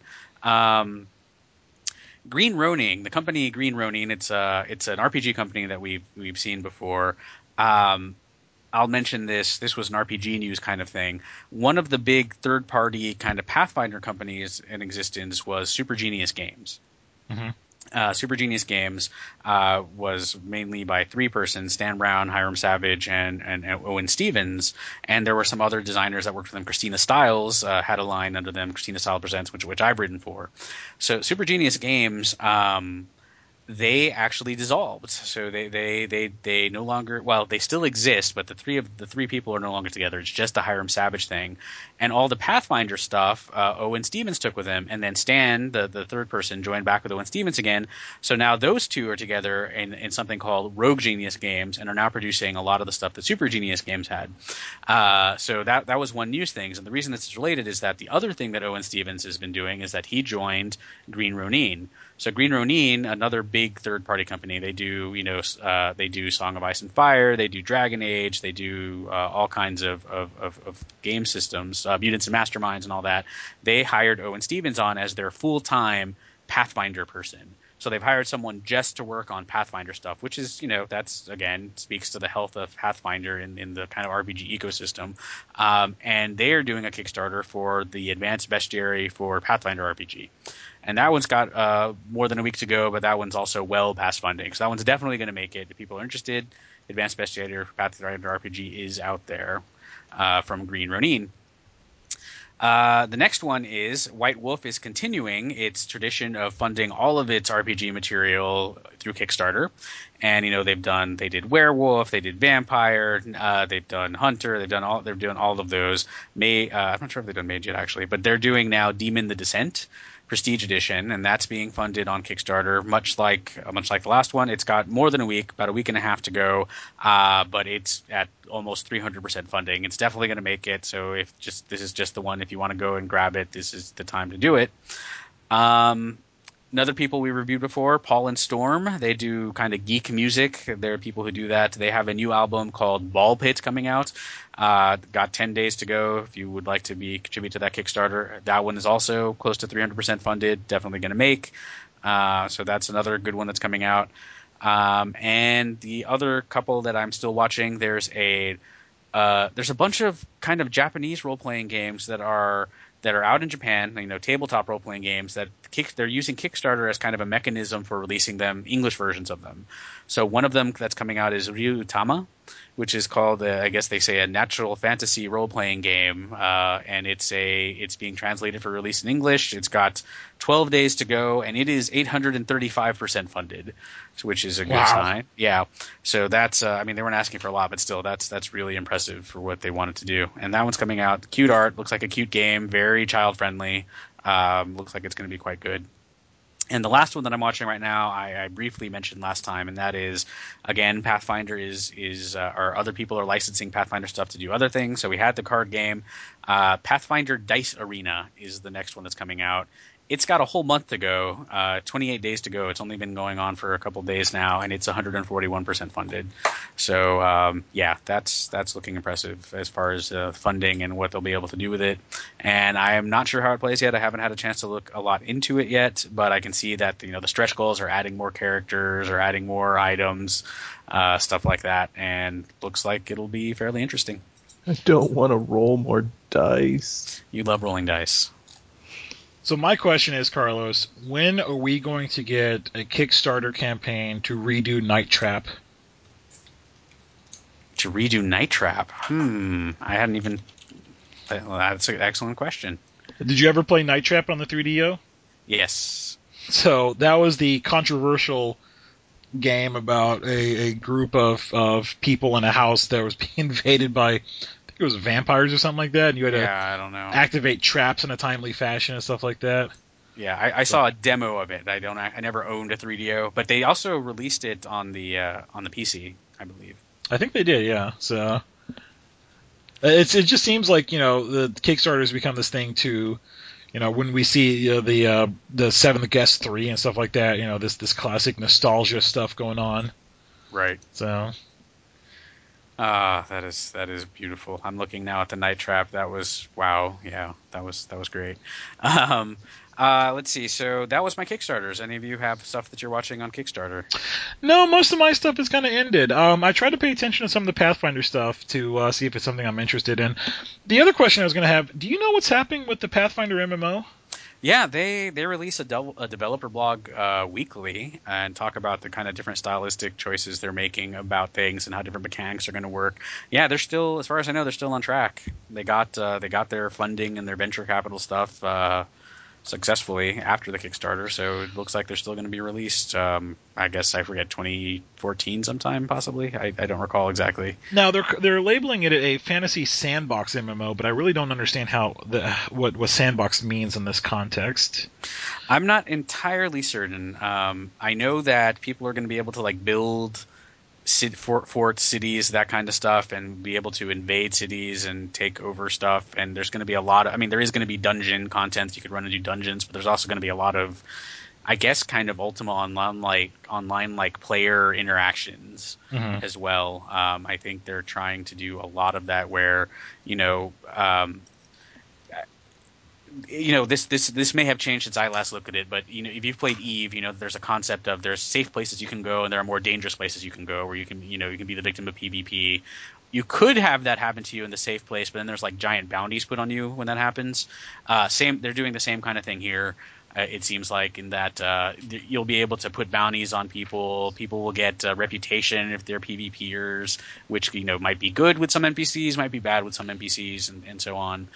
So I know there's going to be a lot of player interaction, city building, city defending, stuff like that. Okay. It just seems like been working on it for a while now, but I haven't really seen anything. I haven't seen a lot of publicity for it. Since I was part of that Kickstarter, I get those, I get the announcements every week that says, hey, there's a new development blog, and go check it out here. But I haven't actually been following it that closely. Yeah, I'm also not seeing anything mechanics wise, like how the classes are going to work. If they're going to try and make it work strictly like the RPG, or if they're going to make some concessions for the online stuff. Oh, they have to make concessions for the online stuff. I don't think they can actually legally necessarily make it just like the RPG because of the open game license. So unless they negotiate some other kind of license, I don't think mechanically they can make it exactly the same. Once again, an argument for buying Wizards of the Coast. I'm just saying. Yeah. No, we'll see. We'll see what happens with D&D next, I think. Some other news kinds of things. I assume, have you guys seen that there's a Jurassic World coming out? The movie? Yeah, they've clarified and said they're not rebooting, so this is still going to take place within the current timeline or whatever that they've been working on. Aren't half those people dead? They can't do that. Yeah, well, and this one it's actually supposed to take place, I think, 20 years later. Yeah, from Jurassic Park. So yeah, we'll see what happens. Yeah, Sam Neill is way too old to be jumping off any fences nowadays. That's true. We'll see if Jeff Goldblum, any of them come back. Jeff Goldblum's still surprisingly spry. That's true. He can That's true. Still rattle his way through a sentence. Yeah. Exactly. He was on Law and Order, right? He was on Criminal Intent for a while. He had his own series for a little while. I actually really enjoyed Reign, but it didn't get picked up. Yeah, I heard about that. Did you see Star Wars join Instagram? I did. Did you hear that they finished the Millennium Falcon set for Star Wars? I heard that from you. Oh, that's right. I told you that already, didn't I? So yeah, they finished the Millennium Falcon set. There's still a lot of rumors going around to what capacity Harrison Ford will be involved. I mean, because they've pretty much been confirmed that they're bringing Carrie Fisher and Mark Hamill and Harrison Ford back, but they don't really know to what capacity they'll be involved in the actual movie. Mm-hmm. And there's just casting rumors all over the place. We don't have anything substantial locked in yet and confirmed, but they're looking for just all sorts of roles they're trying to fulfill right now. Mm-hmm. Yeah, Star Wars joined Instagram. You know what I think one of their first pictures was? What? Darth Vader selfie. That makes sense. Yep, from the official site, Darth Vader selfie on a smartphone. Yeah. Dead stormtroopers in the background. Do we need to talk about Paul Walker? I see. I haven't really watched any of the movies, but go for it. Well, as people may or may not know, Paul Walker has died. He's being compared to James Dean, and I don't entirely know if that's a fair comparison. One, from what I understand, he was not driving at the time. Two, James Dean died fairly young, and Paul Walker was into his 40s and had a 16-year-old kid at that point, or a 15-year-old kid. And from everything I've heard, Paul Walker, a completely nice guy, one of the few normal people in Hollywood. Not really a rebel.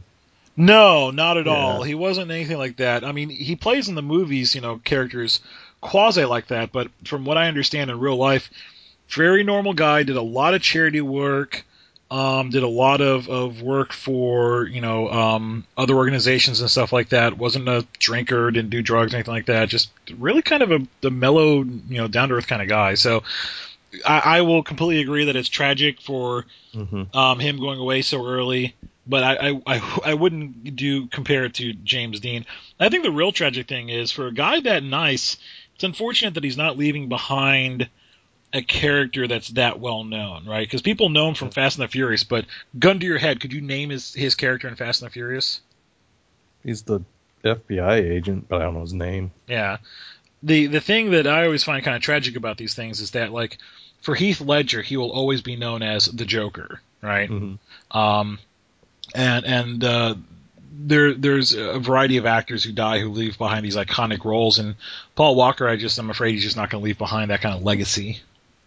I mean, it's 7 Fast and the Furious movies, and like I said, I think a lot of people will be hard pressed to remember his character's name. It was Brian, but I don't know why I know that. I've never seen one of those movies. How do you? I don't understand. Carlos, your mind is a puzzle to me sometimes. It's a puzzle to me too. I'm sure it was on the background because I'm sure Jim's seen them all. But yeah, that was pretty tragic. It was sad. I was sad to hear about that.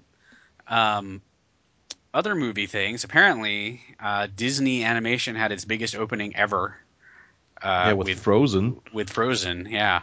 That's weird. Yep. The movie, nobody knows what it's about because Right. the commercials are so vague. And that was their biggest opening ever? Biggest opening ever. And there was very little publicity relative to other Disney movies. How did that happen? I have no idea, but they had, they've had their biggest opening ever, and it's gotten critical review acclaim. It's like somewhere like 86% on Rotten Tomatoes, which is kind of surprising for something that was so under, advertised. So yeah, so far that's been interesting. I might actually go see it this Christmas. Well, yeah, with a review like that, I think we'll have to see it also, but we'll probably have to wait until we're in Australia. Yeah. You'll be able to see The Hobbit probably a week early, won't you? Probably yes, because a lot of those films actually come out.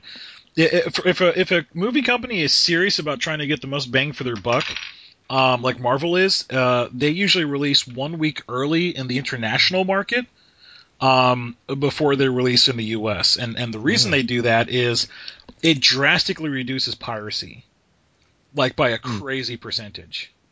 Mm-hmm. And have you seen the most recent piracy stats, Carlos? Which ones are you talking about? Well, they did a recent upstream downstream analysis of all internet traffic. Mm-hmm. So, do you know what the number one downstream service is?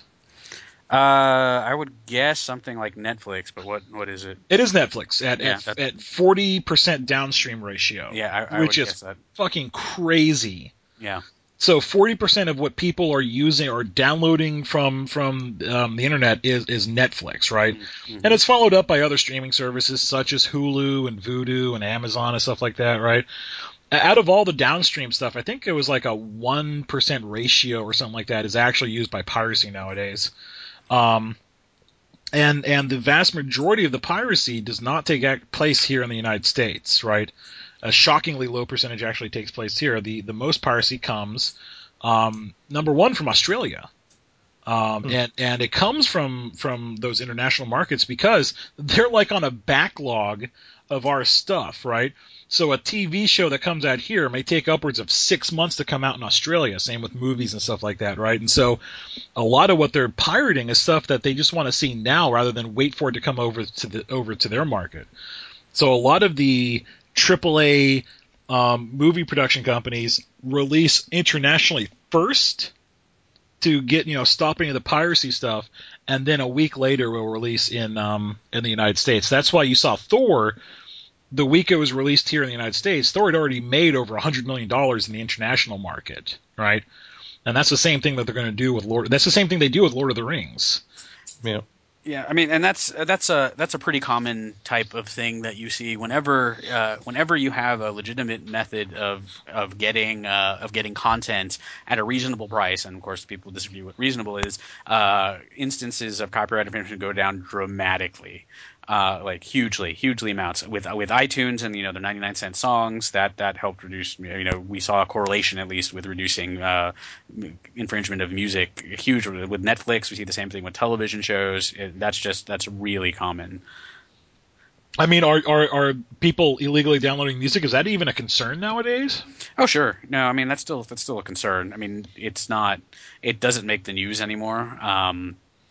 And one of the big reasons it doesn't make the news anymore is because the companies no longer directly sue people individually like they used to, because they realized that was a bad idea. And so yeah, it still happens, but it's. Mm-hmm. I don't get that because there's things like Pandora, which you can. It's all right. free. I mean, there's right. not. Well, a lot of this was taking place back in the Napster days before there was a Pandora. The other problem is that even without Pandora, with like Vivo thing on YouTube, right? Yeah. You can stream just about anything you want to, Yep. right, for free, right? Vivo's a huge thing. I was trying to explain this to Beck. Like, I've gotten Beck into the Lonely Island, the group of white boy rappers from Saturday Night Live who do a lot of these kind of gimmicky comedic rap stuff. I don't know if rap is the right word, but anyways, they do a lot of their stuff on YouTube. And I was taking a look at their stats. They have, if you add up the views for all of their music videos, they have over 2 billion views. Right. On YouTube, right? And then they have 5 million subscribers. Now, the way that the YouTube market works is if you monetize, you'll get like, I think the highest you can get is maybe a penny per view, and that's like premiere stuff, right? You have to be have a really well negotiated rate with YouTube. But if you just get into the market flat, you might get like a fifth of a penny per view or something like that. But at that rate, I mean, they're making tens of millions of dollars, right, with that stuff. So they're making money off of advertising from YouTube. How much? It's kind of up in the air, but this stuff is free and it's out there. So there's no reason to pirate anymore for a lot of these things. Right. I mean, one of the things, and that's the same reason, oddly enough, is that for a lot of different acts, you don't really need to purchase it anywhere because there's a lot of good free material out there because so many people, amateurs, professionals can produce stuff cheaply, easily, and put it out there for free that you can find things that you don't necessarily have to go and buy the big expensive stuff anymore because you can find entertainment pretty cheaply. I mean, the same thing in video games, right? You guys are playing the Might and Magic card game. It's free. You can do that. You don't have to go and buy a Magic Dex or whatever to do that because you have these kind of free competitors. Yeah. So I think a lot of it has just been the growing pains of the internet and trying to figure out what the commodity looks like on the web and stuff like that. And we're still figuring it out. Oh, sure. Yeah. I thought you figured that out last week. Yeah, I'd solved the internet last week. That's good. Yeah. That's good. Yeah. I completed it. Yeah. For my job, I was told I have to solve the internet, so I got it solved. Did you speak to the elders? I did. I brought out the black box that is the internet. I was going to say, did you get the box? I got the black box, yeah. Good. So for those who are not in on the inside joke there, God, what's the name of that series? The IT Crowd. The IT Crowd. That's right. On Netflix, it's a great show about nerds by nerds. And speaking of, did you see that a couple months ago the IT Crowd had their last episode? That makes me sad. They, they'd been out for several years, but they got back together to make a final episode and released it special. And yeah. And those two guys are starting to make careers over here in the States. Oh yeah. Yeah, they're coming out in a lot of stuff. Just like Simon Pegg and Nick Frost, they started making big careers here, also based off of their Cornetto stuff. Heck, one of them was in Thor 2, right? Was he? Yes. I haven't seen it. See, we'll have to say that. Yeah. You haven't seen Thor 2 yet? I told you we lost our babysitter. Man. Yeah, Chris O'Dowd. Well, you got a new one over here. Yep. Yeah, so now you have to go see it, and we can talk about the end spoilers of Thor 2. Well, I already know what the end spoilers are. Oh, you know the after credits? You know that? Yeah. And you saw that, JJ, right? Yes. So the end spoilers. So if you don't want to know what the end spoilers are, we'll pause it here because I find this interesting to talk about. This is why I couldn't stop myself from looking it up. There's 2 end spoilers. So if you don't want to know what they are, pause it now. There's 2. One of them is Loki pretending to be Captain America, right? So he kind of does like, this form it fits well, and he's. It was really. That wasn't at the end. That was actually kind of in the middle. Oh, was that in the middle? Yeah, that was during the movie. Yeah. Oh, was that during the movie? Oh, yeah. Okay. I thought that someone told me that was at the end. I know that there's a collector thing, so you see Benicio del Toro. Yep. And is it the Tesseract he has, or is it something else? But he's basically saying 1 down, 4 to go. And it's the gem. It's a gem from the Infinity Gauntlet. Yeah. Well, Tesseract. Yeah. Yeah. There. I think someone was saying that the Tesseract is actually one of the gems. Yes, that's correct. And so he gets candid of the collector, and he says, 1 down, 4 to go. The implication, of course, being, and I think it's pretty much confirmed now, that for Avengers 3, it'll be the Infinity Gauntlet Wars. Well, the other thing I've heard though is that, of course, the Guardians of the Galaxy movie is coming out as well, so that it could be coming from the Guardians of the Galaxy. I hear the Guardians of the Galaxy is going to expand on Thanos, but is not going to really get into the Infinity Gauntlet Wars much. They might touch on it a little bit more, but not more than what's already been established. Now, what was the other one that I missed then? Well, the other one was just it's just a Thor returning to what's her name. So there was no big spoiler. Yeah, it was a kiss essentially. Yeah, that was it. Oh. But the other thing I wanted to for mention, the ladies. The other thing I wanted to mention, what's her name? I can't even remember that character's name now. Jeez, Natalie Portman? Well, I know Natalie Portman, but I cannot remember her character's name.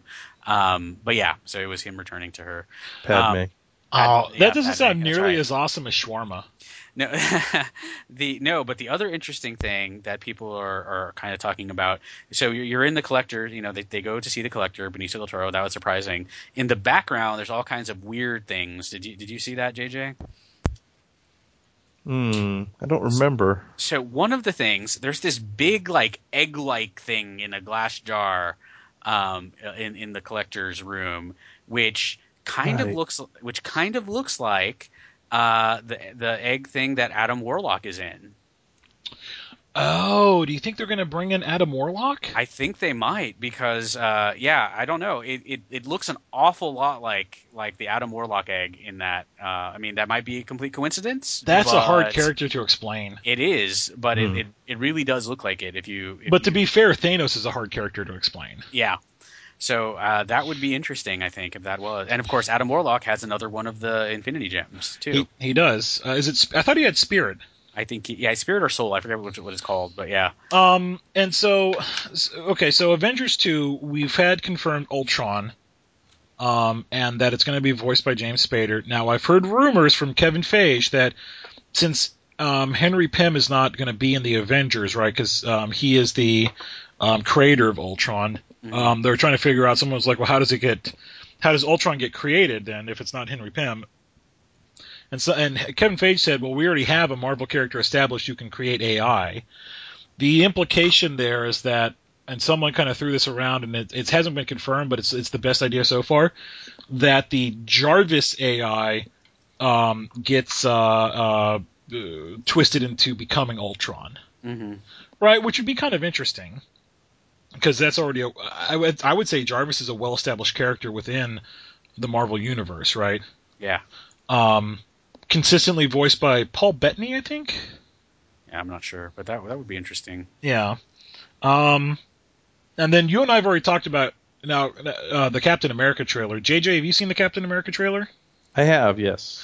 So Carlos and I are both completely sold on how utterly awesome it looks. I wanted to get your impression on it. Yeah, I've only seen it one. I guess I saw it at Thor. Right. And yeah, it looks amazing. Just Captain America, he's doing all his same stuff again. He just looks. Yeah, it looks. I can't really describe it other than because I was so surprised by the first Captain America because I thought it was just going to be cheesy, campy, dumb. But it's not, and it never has been. It's just done so well, and so yeah, I'm looking forward to the next Captain America for sure. And we saw that Avengers 2 casted Scarlet Witch, Elizabeth Olsen. Now, have you read some of the comments from her? Yes. It's weird. I think she's read the comics. Yes, I believe she has, yeah. Because she's talking about how twisted, how much she's enjoying getting into the character because of how twisted and like mentally unstable she is. And she references a lot of things that make me think that she might have read the comics before, right?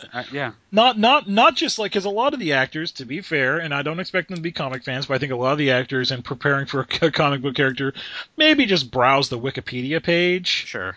Right? But I think from her impression, just like with Hugh Jackman, a lot of the references I've gotten from Hugh Jackman indicate that he read the comics. Now, for Hugh Jackman's case, I think he started reading them once he got the Wolverine character. But for her, I think she read them before she got the character, because she was like way enthusiastic about playing that character.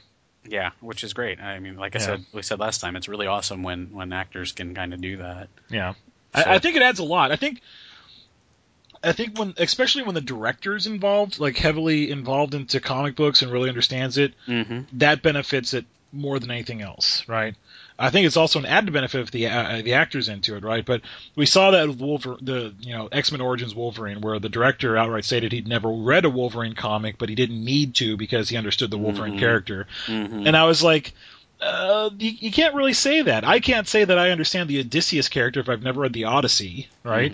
Because there's a lot of context there that's missing. And so I think that's where you get into the most problem, and I think that's why Avengers did so well, because it's Joss Whedon's love letter to comic books. So I think that benefits everyone. So I'm going to have to go now, but before I go, there was one more Kickstarter I was going to mention because I just got an email about it.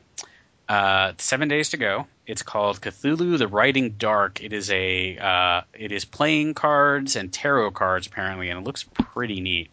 It's just playing card type stuff by Bicycle. It looks fun. Have you ever played the Cthulhu RPG? Which one? There are several versions of it. I've played several different versions of Cthulhu RPG. Okay, I've been wanting to play a Cthulhu RPG, but I haven't found like any specific one that really, because they all look too complicated for a Cthulhu game.